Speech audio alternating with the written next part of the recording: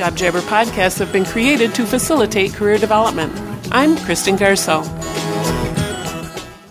I'm talking with Lisa Smith, an English teacher at Linden High School. What subjects do you teach? I have two sections of Literature and Language 2, which is an American Lit-based class for juniors. Mm-hmm. And then I have Humanities, which covers like everything in the whole wide world. Well, it's mostly like a Western civilizations class.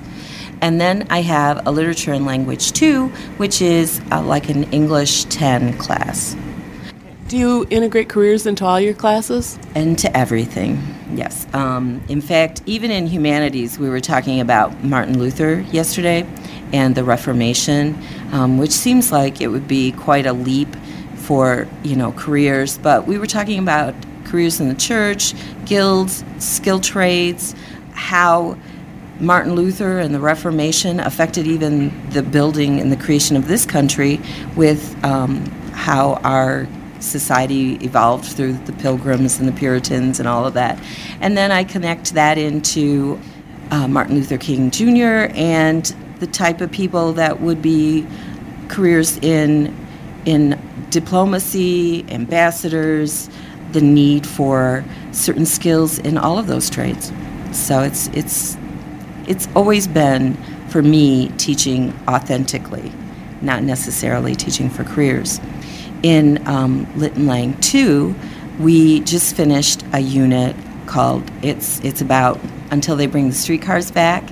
We linked it into careers as well because the one character, the main character's father in the book, dies when he loses his job.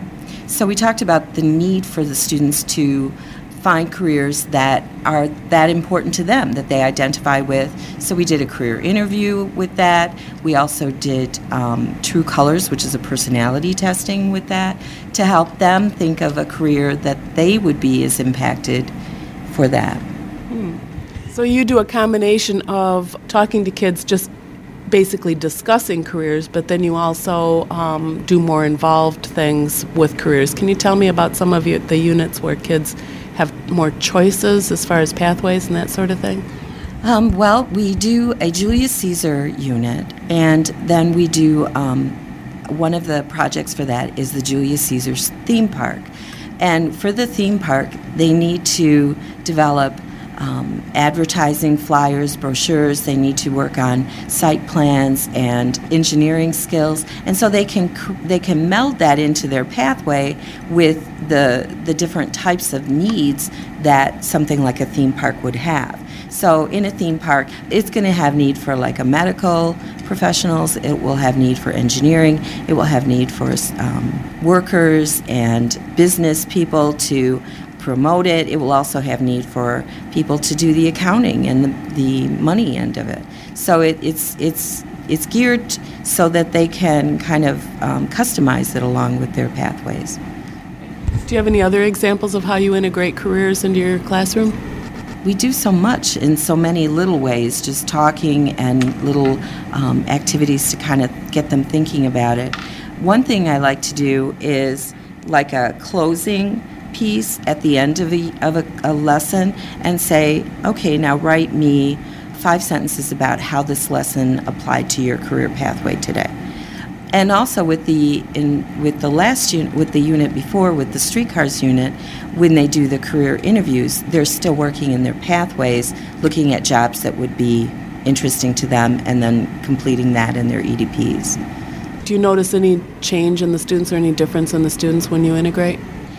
I think because you're showing interest in them as individuals and in their futures, that the students pick up on that. They appreciate the fact that you are customizing your level of instruction to meet their needs. And so they seem to be much more motivated on those types of assignments. They seem to be more enthusiastic. When we did the True Colors one with trying to find out personalities and then how would that look at jobs in their pathways, they really enjoyed it. For them, it's not like they're learning, which is really bizarre to me because they'll say, wow, can we have another fun day like that? And they won't realize they've really learned a lot. And I think that's the best way for learning to occur, is when it's play. Do you have any tips for other teachers who want to get started with integrating careers into their classroom? I would say start small and see how easy it can be.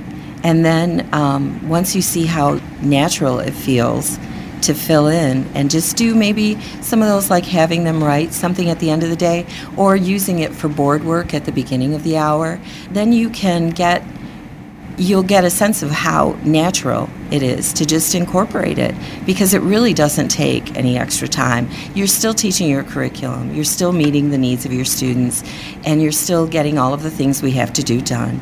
Even the states, I'm working on a piloting program with the state's new curriculum, and a lot of that is also working on, different learning styles and different types of students.